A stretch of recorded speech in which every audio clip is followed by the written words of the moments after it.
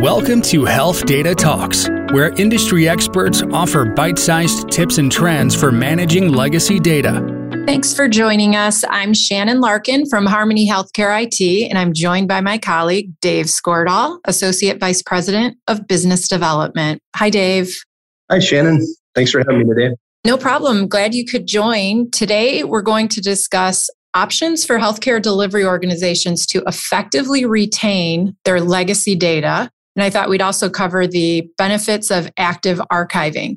So to start things off, Dave, can you just level set us on a definition for legacy data? Sure, Shannon. Be happy to. Yeah, legacy data, I guess to us is anything that is no longer being used actively. We're seeing a lot of this in our space, certainly with all of the transitions to a single platform. But legacy data would be applications that are no longer in use that need to find a final resting place. Okay, so I'm assuming then that's electronic health records, rev cycle systems. What kind of systems are we seeing that has legacy data in them that we're archiving today? Initially, it's primarily been electronic health records. However, a close second to that is the revenue cycle management applications that our prospects and clients are using. Additionally, once folks understand what our health data archiver application and how it works and what it is, really its simplest form is to explain this application is it's the shell of an EHR. It allows us to flex the application to accommodate really any type of data that comes at us. So when these organizations that we work with are making these wholesale changes from a variety of applications into a single platform, it's more than just EHR and rev cycle. We oftentimes see folks that have an accounts payable or general ledger or HR systems that are all part of one application or a combination of applications that are now become legacy when they make this transition into a single platform that handles all that. So we can certainly accommodate more than just EHR, but that really is the driving force behind the conversation with our prospects. So basically then any kind of data, which is good because I know that healthcare is one of the higher data growth businesses out there, right? There's so much patient data that is accumulating. So you mentioned that system replacement is one driver that would cause you to archive data. What about merger and acquisition? How much of that are we seeing and how much of a driver is that for archiving? That really, quite honestly, is the driving force behind this. We've seen a major transformation in our healthcare industry here from a variety of small ambulatory, mid-sized ambulatory, small critical access and community hospitals that are all merging together. And oftentimes it's not so much a merger, but an acquisition by one of the larger health systems in the area. We're seeing a lot of that activity. And that's really what's driving the need for a lot of what we're doing here is the M&A that continues in our industry. With regard to that M&A, it seems like you could just leave the data in the system, in that historical system. What is the benefit of archiving it versus just leaving that old system up and running? Yeah, I think initially our industry here has come quite a ways here just in the last 3 to 5 years. In its infancy a few years back, I think that was the answer. We would have somebody within the health system that would migrate data from the legacy system into the go-forward application and just keep those old applications up and running. Of course, that always presents some challenges. The biggest of which is that it gets almost unwieldy when you get all these different applications. We have several clients that are to the size where their data closets and data centers are full of racks with applications that are running out there. And the challenge becomes keeping those servers alive and then also maintaining those legacy maintenance contracts with those legacy vendors to allow them to continue to access those applications. So that's where we're seeing a big growth phase there where we, as Harmony Healthcare IT, can consolidate all those applications into one container and have that for those CIOs and give them the peace of mind knowing that all that legacy data is securely held in one application.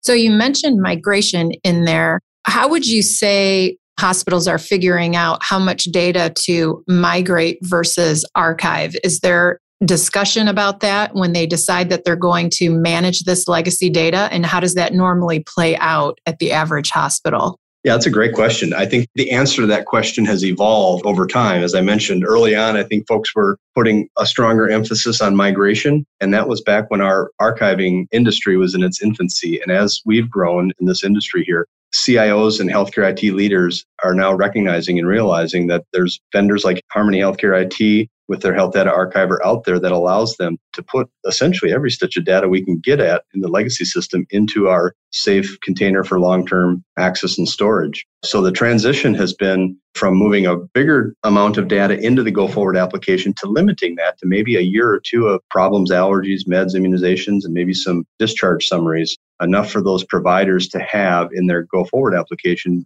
from a continuity of care perspective, and then lean and rely on the archive for everything legacy beyond that. Understood. So then the archive, which is taking all of that data and saving it, I've heard the term active archive, and we talk about that. Can you just explain what we mean by active archiving? Yeah, it really comes in two forms.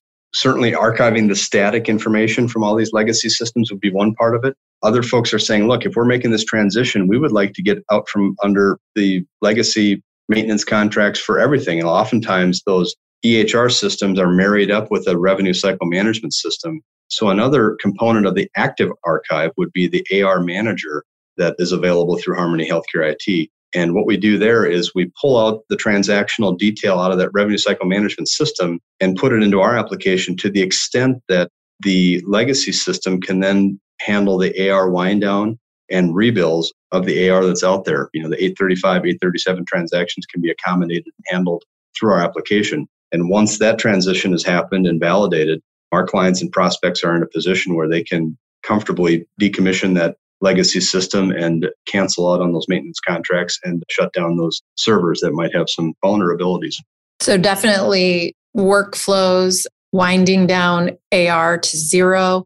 Let's talk about clinical workflows a little bit. What kind of integration is there for a clinician from the go-forward system like Cerner or Epic to the archived records? Well, that's a great question. Yes, we at Harmony Healthcare IT have built logic and developed an application that allows us to create a single sign-on between the go-forward application. You mentioned Cerner and Epic. Those are certainly two that we worked with. We've done some work with Allscripts and several others as well, whereby we can create a tab or a button in the banner bar of the go-forward application that will actually launch our Health Data Archiver within that go-forward application. And not only launch our application, but also pull up the patient. So we'll do patient matching and keep that patient in context. So when your providers are in the go-forward application and have a need to get at information that was not migrated, but sitting in the archive, they can click that button, launch the archive, get the information they need, close out of the archive, and pick up right where they left off in that go-forward application. So from a continuity care perspective, it really, really works well. Yeah, sounds like good benefits for the rev cycle team, the clinical team. What about health information management? What kind of workflows are available to them from the archive or needed by them?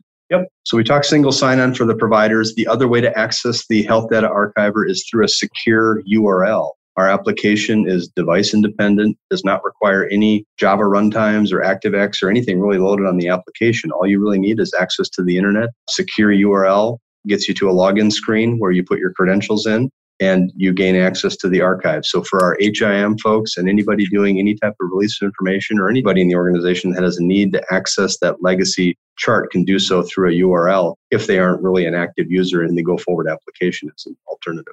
Great. So the IT team is the typical buyer of this sort of solution. What are some of the benefits that they're realizing from archiving legacy data? Yeah, you're spot on. Oftentimes it's on their shoulders to maintain these legacy applications. And as I mentioned before, a lot of these larger health systems have many legacy applications that are either sitting in their data center, clogging up space in their racks and having to be maintained, or if they're vendor hosted, the health system's responsible for that hosting fee and the ongoing maintenance and contract and so forth. So a lot of our CIOs and healthcare IT leaders really enjoy the fact that once these legacy systems are decommissioned and have run through the process of archiving on our side and validated in our application, they can comfortably decommission those applications, shut down those legacy servers that could have some vulnerabilities, as well as stop the maintenance contract on those and have a single point of resource or a single access that has a listing of all their legacy systems inside of one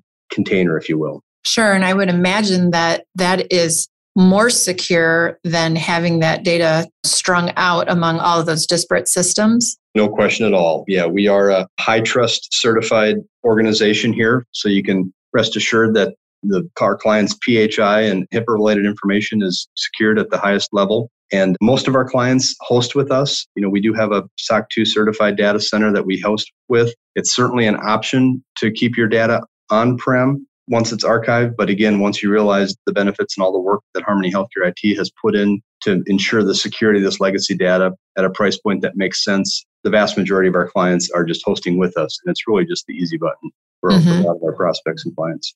Okay. If an organization is considering creating a legacy data management strategy, how do they get started in doing that? First things first is you just have to get your arms around the legacy inventory that's out there. I've seen it several times where once folks understand the concept of archiving and have seen a demonstration from Harmony Healthcare IT of our Health Data Archiver, the number of systems really kind of comes out of the woodwork. We discussed earlier, the EHR is kind of the driving force and RevCycle a close second. But once folks understand the application, they're like, well, can it work for this, that, and the other? And all of a sudden, their inventory grows and swells to the point where a lot of folks didn't even realize they had these systems. And then, of course, we mentioned before, any type of merger and acquisition, Harmony Healthcare IT really just becomes an extension of that health system to help and accommodate the legacy records. So as these health systems look to approach a merger and acquisition, once that portion of it's taken care of, we oftentimes get introduced to do an overview and demo to the providers of care that are being acquired by these health systems. And I've seen it where these physicians, they ask early on in the conversation, what's going to happen to my years and years of data that I have sitting in my legacy application that I'm currently using? And once they see our application, you can see their shoulders relax. And not only see the application, but see how it's available to them through the single sign-on we mentioned before. It really works well. Right. Gives them one place to put all of that data and access it readily. Perfect. Dave, thanks for joining us. That was a good definition of what legacy data is, a good review of the drivers that grow that volume of legacy data. And then you also covered the benefits for active archiving and migration. So thank you very much for joining us. Well, thank you, Shannon. I appreciate the time. And to our audience, thank you for listening in. Join us next time for another short discussion around legacy data and the strategies for storing it.